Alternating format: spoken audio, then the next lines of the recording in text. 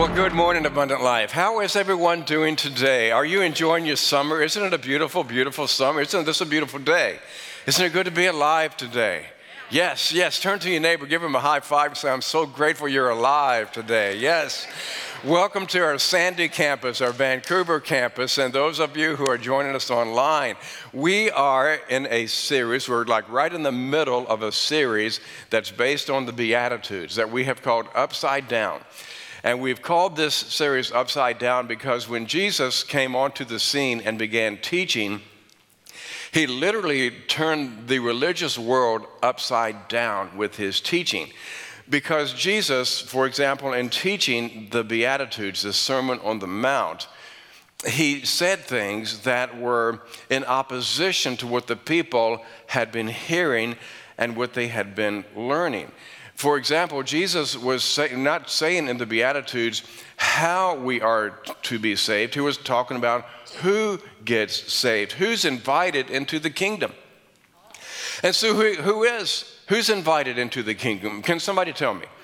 Every person is invited into the kingdom. Every person is invited into the kingdom. The question is, will you accept the invitation? And so Jesus begins to describe these kinds of people who are invited. And this is an interesting part as we get into the message today. An interesting part in this whole sermon that Jesus was teaching because it's somewhat of a turning point, as you'll see in just a moment. The first three Beatitudes that we looked at, blessed, Makarios, divine favor, that sacred delight, that envied state. Okay, that's what blessed is. We've talked about that. Jesus said, blessed are those who are poor in spirit, those who recognize their spiritual poverty. That's talking about our position. Jesus says, blessed are those who mourn. And why do we mourn?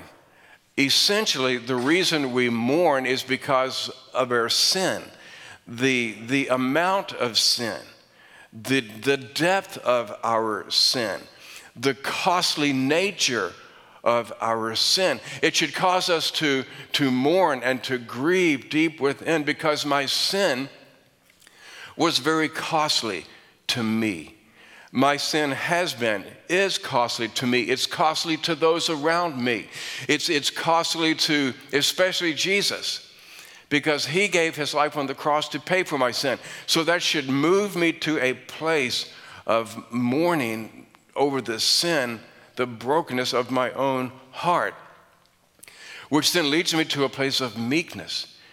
And rather than stand before God with a sense of arrogance or even a sense of defiance before him or a sense of pride or any of that stuff, I actually come before him with this deep humility, this sense of meekness, because I recognize that Jesus has not dealt with me as my sins deserve. Instead, what Jesus has done is he's related to me. He's treated me with graciousness and with kindness and with mercy. And that should lead me to a place of meekness and humility before him. So that's my position before him. Okay, that's where I am. Now, when we come to this fourth beatitude, we find here kind of a shift that now moves us in a direction. It actually moves us forward. And so the beatitude we're looking at today, the fourth one in Matthew 5:6, blessed are those who hunger and those who thirst for what? Everybody say it. Everybody at campuses, everybody here for what? For righteousness. Those who hunger and those who thirst for righteousness. And so let me just stop for just a second. As we get into this message, I want you to ask yourself, you don't have to answer out loud, you don't have to raise your hand. Just in your heart, do you hunger? Is there a hungering? Is there a thirst in your soul for righteousness? Because Jesus says, those who hunger and thirst, they'll be blessed, divine favor rest on you, sacred delight, for they will be what? What does it say? They'll be filled. They'll be satisfied.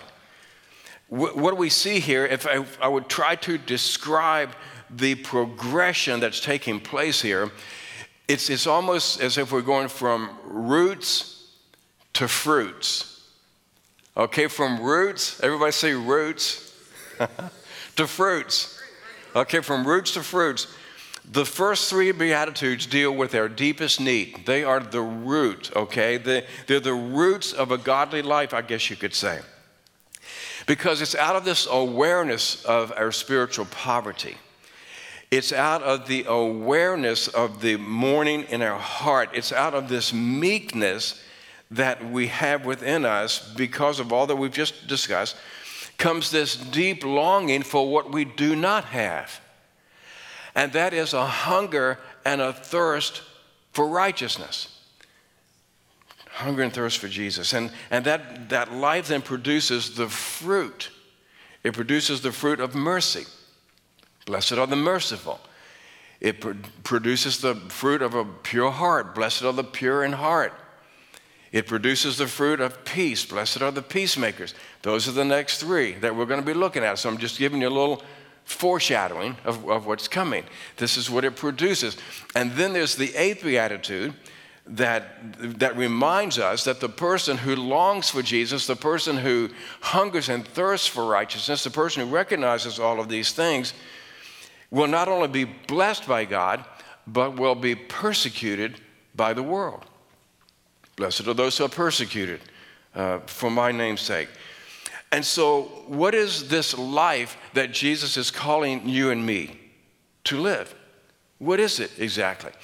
Well, very simply, the life that Jesus is calling for you and for me to live is this: a relentless pursuit of Him. Jesus is calling us to pursue Him relentlessly. He's saying, pursue me, pursue my kingdom above everything else. How many of you discovered that in your pursuit of Jesus, there are lots of other things that can distract you from your pursuit of Jesus? My goodness, I have. And every day we fight that battle. And so when he says to hunger and to thirst for righteousness, he doesn't mean like you hunger for a snack. You know, it's like, oh, I just ate an hour ago, but I feel like I'm getting a little bit hungry right now. No, this is a deep, deep hunger.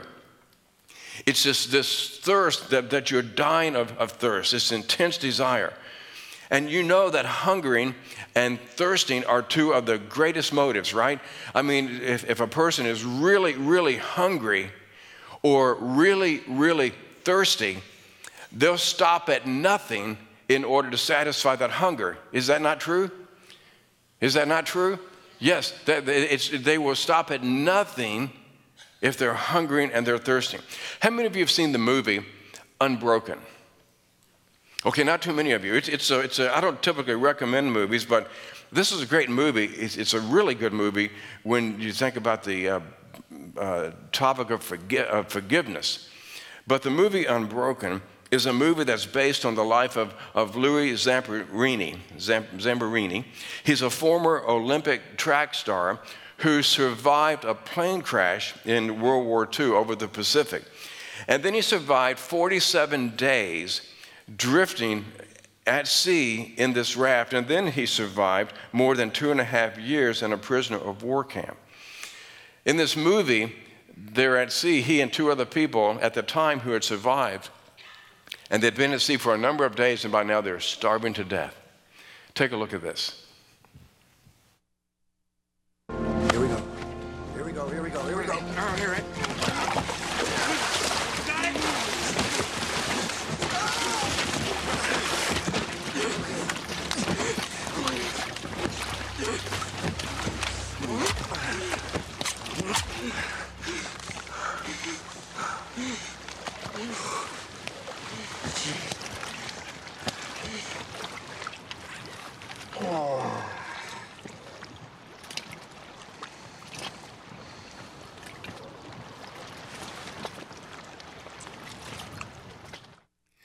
Have you ever been that hungry? People who are hungry will do almost anything to satisfy that hunger. People who are thirsty will do almost anything to satisfy that thirst. Now, transfer that over to your spiritual self. How hungry are you? How thirsty are you? In Psalm 42, David expressed his thirst, his hunger. He says, as the deer pants for the water brooks, so pants my soul for you, O God. My soul thirsts for God, for the living God. I remember when I was living back in North Carolina. This is a long time ago. I was living back in North Carolina. And back in those days, I hunted, and there was a group of guys from church that I hunted, and we hunted deer. One day, I was out by myself, and I was back in the forest, and I had stationed myself next to a creek. And I was kind of tired, and so I just kind of found a little place to sit down there. And I sat down, and I just was really, really quiet. And then after a few moments had passed, I heard, and I just froze. Because I knew, and it was coming from behind me, so I couldn't move. And as it got closer, And about probably 30 feet downstream beside me was this deer, and it was just coming through the woods. And it stopped at the stream, and it got down there, and it drank the water. And every time I read this verse, my mind goes back to that moment in time. And David says, as the deer pants for water, God, it's where my soul pants for you. And so I'm wondering, are you that thirsty? Are you that hungry? In Psalm 63, verse 1, oh God, you are my God. Early will I seek you. My soul thirsts for you. My flesh longs for you in a dry and thirsty land where there is no water. You ever feel like sometime in the world in which we live today, it's dry, it's thirsting, and people are hungry, and people are starving. People are just dying of thirst, spiritually speaking. And he says, early in the morning do I seek you. I have to admit there are times I'm not that hungry to get up any earlier than what I do. I'm just not that thirsty to get up. And so I want to come to that place. I want to come to that place where Paul, in Philippians chapter 3, he says, I want to know him. I want to know Jesus. I want to know him and the power of his resurrection and the fellowship of his sufferings. What strikes me about this, the reason this is so interesting to me, is that when Paul writes this, he's writing toward the end of his life. Here's a person who has spent a good portion of his latter life pursuing God, writing for God, teaching, reaching people for the kingdom. And he says, I want to know you, God, as if he didn't already know him. I mean, who could have known Jesus better than Paul? And yet there was still this hungering and this thirsting to know him more. That's what I want. I want you to want that. Blessed are those who hunger and thirst after righteousness, they'll be filled. Now, what does hunger say about me? Now, again, don't raise your hand. At our campuses, if you're watching online, you can raise your hand. Nobody's paying attention. Don't want to see you. But those of you here, don't raise your hand. But let me ask you a question. Spiritually speaking, are you hungry? Are you thirsty? What does hunger say about me? It says several things. Hunger is a sign of need. It's a sign of need. Whenever you are hungry, your body is telling you something, isn't it? What is your body telling you when you're hungry? Your body is telling you that it's been a while since you've eaten. You need to eat something. It's a sign of need. It's the body's awareness of its own need. Jesus tells us that the ones who are blessed are the ones who hunger and they thirst for righteousness. In other words, the blessed ones are not the people who think they've already arrived. The blessed ones are not the people who don't hunger. They're not the ones who think they have it all together, but they're the people who feel their need for righteousness. They feel their need to be more like Jesus. Now, let me ask you another question. How many of you feel like you need to be more like Jesus? You can raise your hand on that one. That's safe. Okay? Because all of us do. If you are a follower of Jesus, or if you're seeking him and you don't feel like you have arrived, and if you feel like you don't measure up, and if you feel like you need to be more like Jesus, can I say something to you? You're in a good place. That's a good place to be. On the other hand, if you think you have arrived, if you have somehow convinced yourself that you're good enough, if you've somehow convinced yourself that you're better than everybody else, and you start looking down on other people, and you're so confident in your own righteousness, I have 2 words for you. Wake up. And here's another 2 words. You're nuts. Okay? Because here's what it feels like to be a Christian. You know you have arrived, but you find yourself longing to be more and more like Christ. And you say, I wish I was further along. I wish I was further along, but I know I've got a long way to go. Hunger is a sign of need. Here's number 2. Hunger is a sign of life. Dead things aren't hungry. Hunger is a sign of life. Let me ask you, did anyone ever have to teach you how to be hungry? No, you just came by naturally. When you were born, listen, babies don't have to be taught to be hungry. They're hungry because they're alive. And so if you are hungry today for Jesus, if you're hungry for the kingdom, it's a sign of life. It's a sign that you are alive.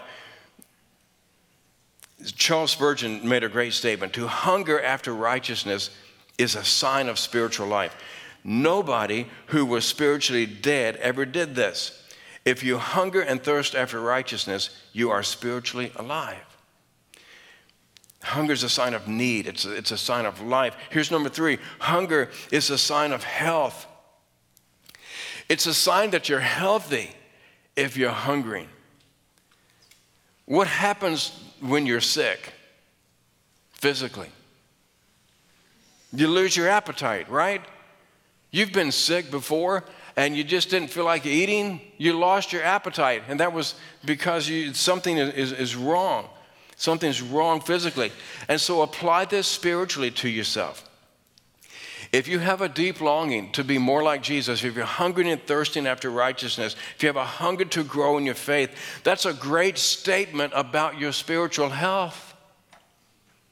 And the contrary is true. If you're not hungry, that's a statement of your spiritual health. The sign of spiritual health is not to feel like you've arrived, but it's this longing for more. I came across this writing about a week or so ago. I'd seen it a long time ago, but it just resurfaced recently. It's entitled, I Am a Christian. When I say I am a Christian, I'm not shouting, I'm clean living. I'm whispering, I was lost, but now I'm found and forgiven. When I say I'm a Christian, I don't speak of this with pride. I'm confessing that I stumble and I need Jesus by my side. When I say I am a Christian, I'm not trying to be strong. I'm professing that I'm weak and I need his strength to carry me. When I say I am a Christian, I'm not bragging of success. I'm admitting I have failed and need God to clean my mess. When I say I'm a Christian, I'm not claiming to be perfect. My flaws are far too visible, but God believes I'm worth it. When I say I'm a Christian, I still feel the sting of pain. I still have my share of heartaches. I call upon his name. When I say I am a Christian, I'm not holier than thou. I'm just a simple sinner who received God's good grace somehow. I love that because it's the mark of a mature believer that feels as if he's never arrived. If you feel like you've arrived and you're blessing God to be in his presence, he's blessed. Oh, I'm so blessed today. George is in my presence. No, if you have that sense about you, you need a reality check. Okay, hunger is a sign of need, it's a sign of life, it's a sign of health. Blessed are those who hunger and thirst for righteousness, for they will be filled, they'll be satisfied. Now, all of us are on a quest for satisfaction.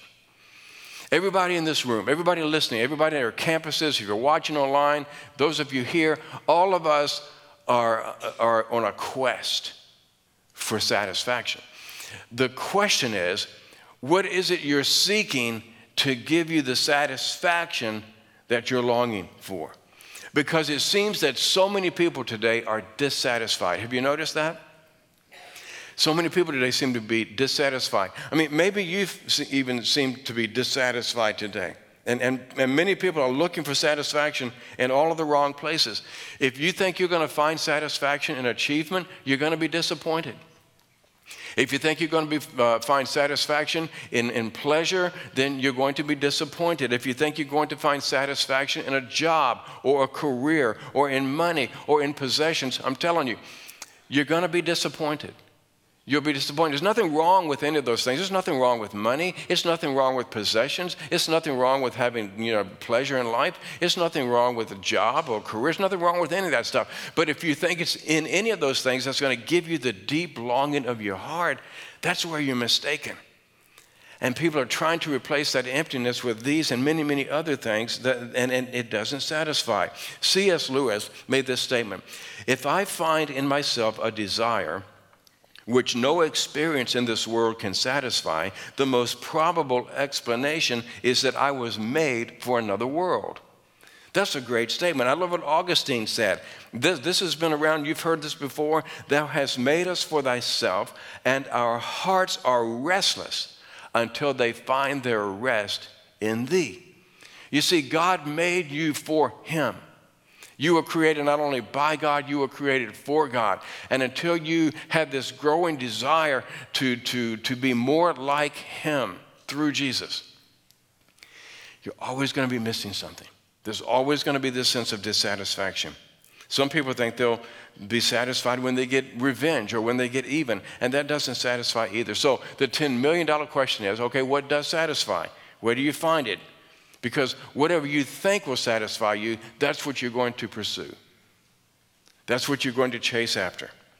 And so Jesus tells us that there's one desire that will be satisfied. And he says it right here: blessed are those who hunger and thirst for, what is it? Righteousness.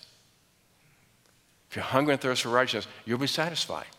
You'll be filled. If I were to ask you, why did Jesus die on the cross? What would you say? People will give a lot of answers to these questions, and a lot of those answers are correct answers. People will say, well, the reason Jesus died on the cross was to save me from my sins. The reason Jesus died on the cross was to demonstrate he loved me. The reason Jesus died on the cross was so that I could go to heaven. And all of those would be accurate answers. But I think there's something else that's central to Jesus' death on the cross, and it has to do with what we're talking about here in this beatitude, and that is our pursuit of righteousness. Here are a couple of great verses that help us to see that. 2 Corinthians 5, verse 21.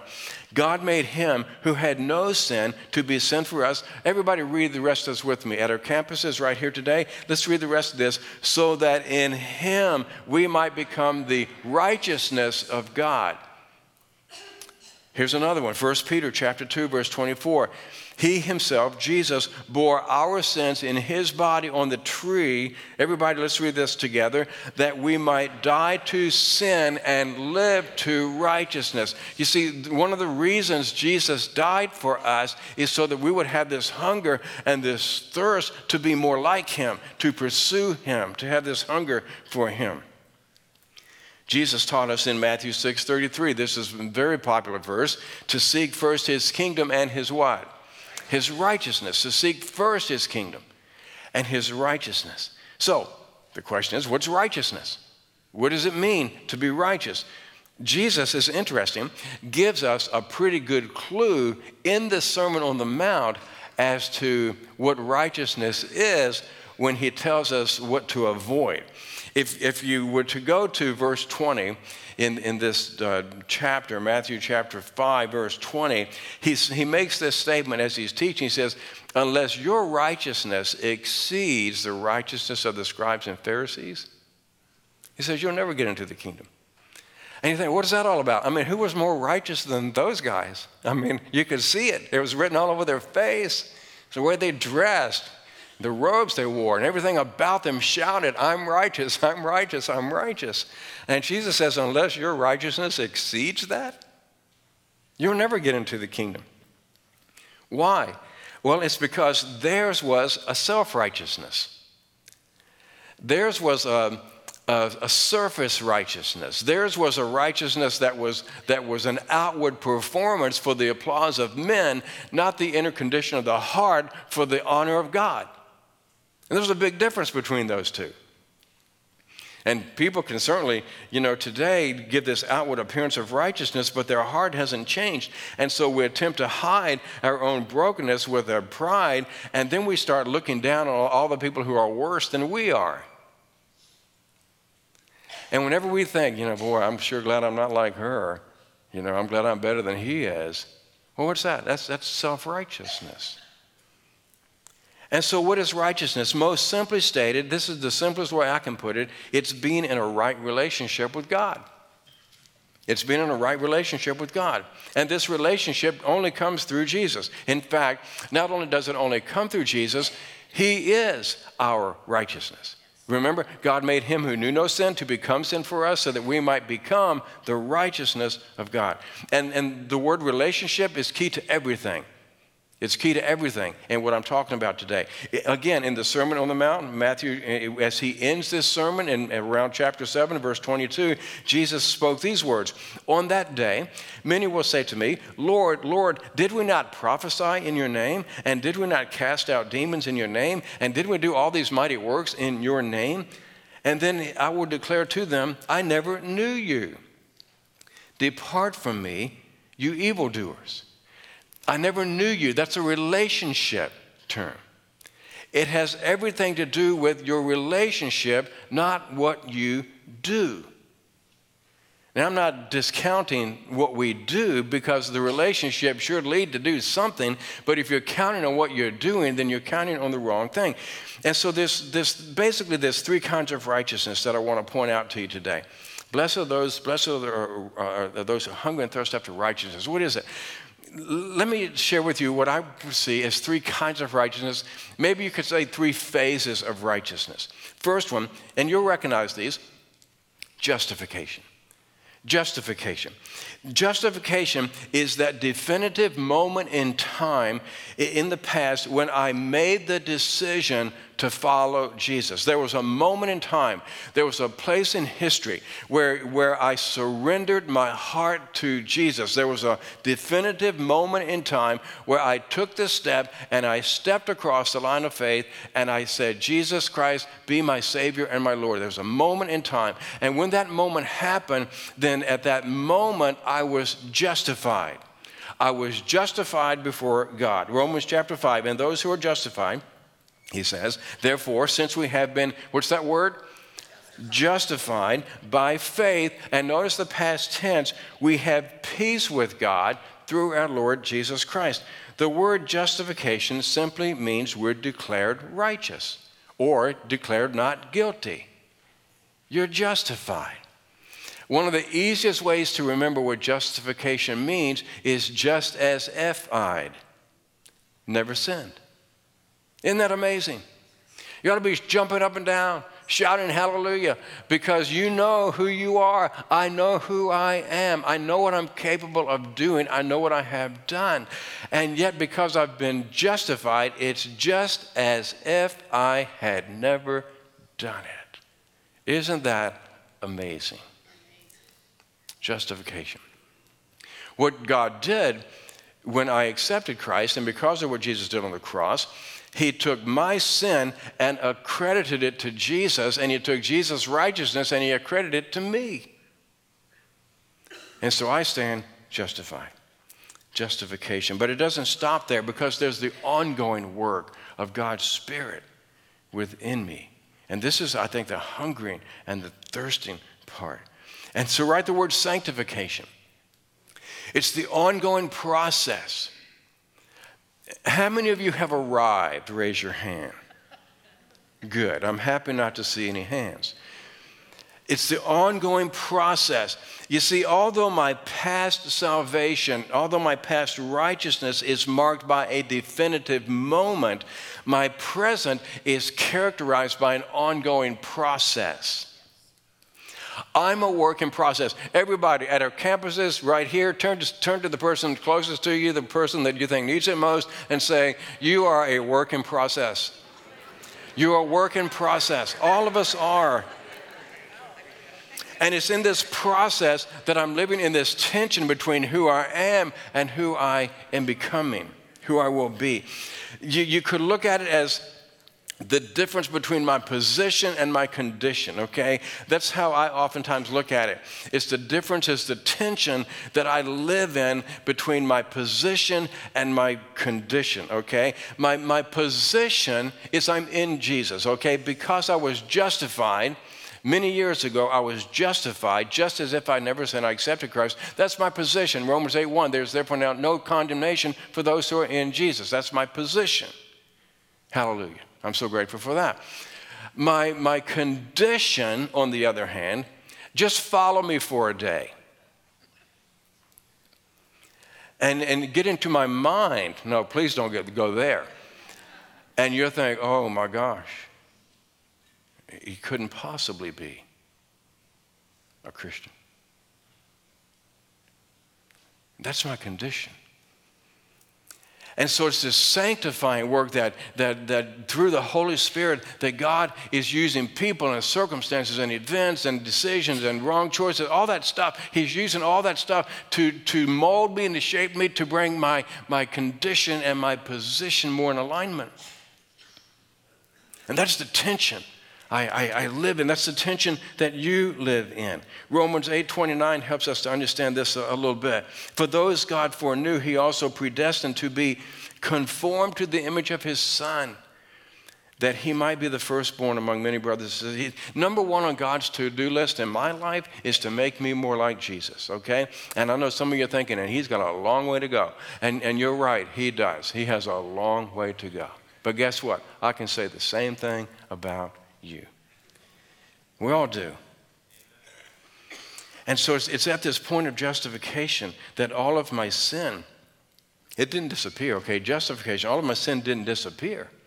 It was the penalty of sin that was removed, not the presence of sin. Our old sinful nature still remains, and we wrestle with that. We struggle with that. I mean, it's cruel. It's cruel how we enter into relationships and how when somebody disappoints us, we walk away because they didn't live up to our standard of perfection. A.W. Pink says, can one who has been brought into a vital union with him, who is the bread of life, be found still hungering and thirsting? Yes, such is the experience of the renewed heart. That's the experience. Martin Lloyd-Jones made this statement. The Christian is one who at one and the same time is hungering and thirsting, and yet he is filled. And the more he is filled, the more he hungers and thirsts. That is the blessedness of the Christian life. And it goes on and on. He got it right. A.W. Tozer, to have found God and still to pursue him is the soul's paradox. Isn't that interesting? To have found him and still to pursue him. That's the paradox of the soul, hungering and thirsting for righteousness. It's the people who say, you know, hey, I made that decision 25 years ago to follow Jesus, and I made the decision. And ever since then, there's been no hunger, there's been no thirst. That's the person that concerns me. There ought to be, I don't know, I think the more we hunger and thirst, the more there ought to be a growing disgust for our own sin and a growing desire to become more like Jesus. And so what we have to understand is, yes, we were justified, and there's a sanctification, there's a sanctifying work going on, but you won't reach perfection on this earth. Okay, you won't. And so the last word is glorification, being fully restored. Glorification will occur when we're taken up to God's presence and we're taken away from this fallen and this broken world in which we live. And I think it seems to be more and more broken with every passing day. It's like, oh my gosh, how much more broken can this world get? And so that's going to happen either at our death or when Jesus returns, whichever happens first. Romans chapter 8, verse 30 gives us a kind of a brief order of this process. And those he predestined, he also called. And those he called, he also justified. And those he justified, he also glorified. Isn't that good to know? You see, there was a time when you were justified. You were made right with God because of Jesus. Now you're in the sanctifying process. But the day is coming when you will be glorified. And when we are glorified, we will not only be free from the penalty and the power of sin, we'll also be free from the presence of sin. And all of its effect on us and all of its effects on the universe will be removed. Revelation 7, verse 16 to 17, never again will they hunger. Blessed are those who hunger and thirst for righteousness. Hunger and thirst physically. Never again will they hunger. Never again will they thirst. The sun will beat down on them, nor any scorching heat will not be down, nor the scorching heat. For the Lamb at the center of the throne will be their shepherd. He will lead them to springs of living water, and God will wipe away every tear from their eyes. 1 Corinthians chapter 1, verse 30. It is because of him that you are in Christ, who has become for us our righteousness, our holiness, our redemption. Jeremiah, in thinking of the last days, he says the people of God will give Jesus this name, Jeremiah 23:6, the Lord our righteousness. Blessed are those who hunger and thirst for righteousness, relentless pursuit of him. And so let me just ask you a question. Do you hunger? And do you thirst? If something in this message is stirring something in you, then thank God, because that's a sign of life. If you're sitting there and you're thinking, I can't wait till all this is over so I can get out of here, and then I'm concerned. I'm concerned. And so just ask yourself, is there just a glimpse of anything in you like the heart of David? My soul pants for you, God. I want to know you more. My soul pants for you like a deer. Or is there any glimpse of anything in you that would be like Paul, where he says, God, I want to know you. Jesus, I want to know you. And the power of your resurrection. Ask yourself, do I have this desire for righteousness? Do I have this all-consuming passion? Is holiness, is Jesus a quest? Is it a passion for my life? Ask yourself. Because today I invite you to come to Jesus, to pursue him. Isaiah 55:1 says, come, everyone who thirsts, come to the waters. Jesus. Because only he can satisfy. Let me close with this prayer by A.W. Tozer. I'm going to ask if you'd bow your head. All of you at campuses, bow your head just as I read this prayer. It's a cry for holiness. Oh God, I have tasted your goodness, and it has both satisfied me and made me thirsty for more. I am painfully conscious of my need of further grace.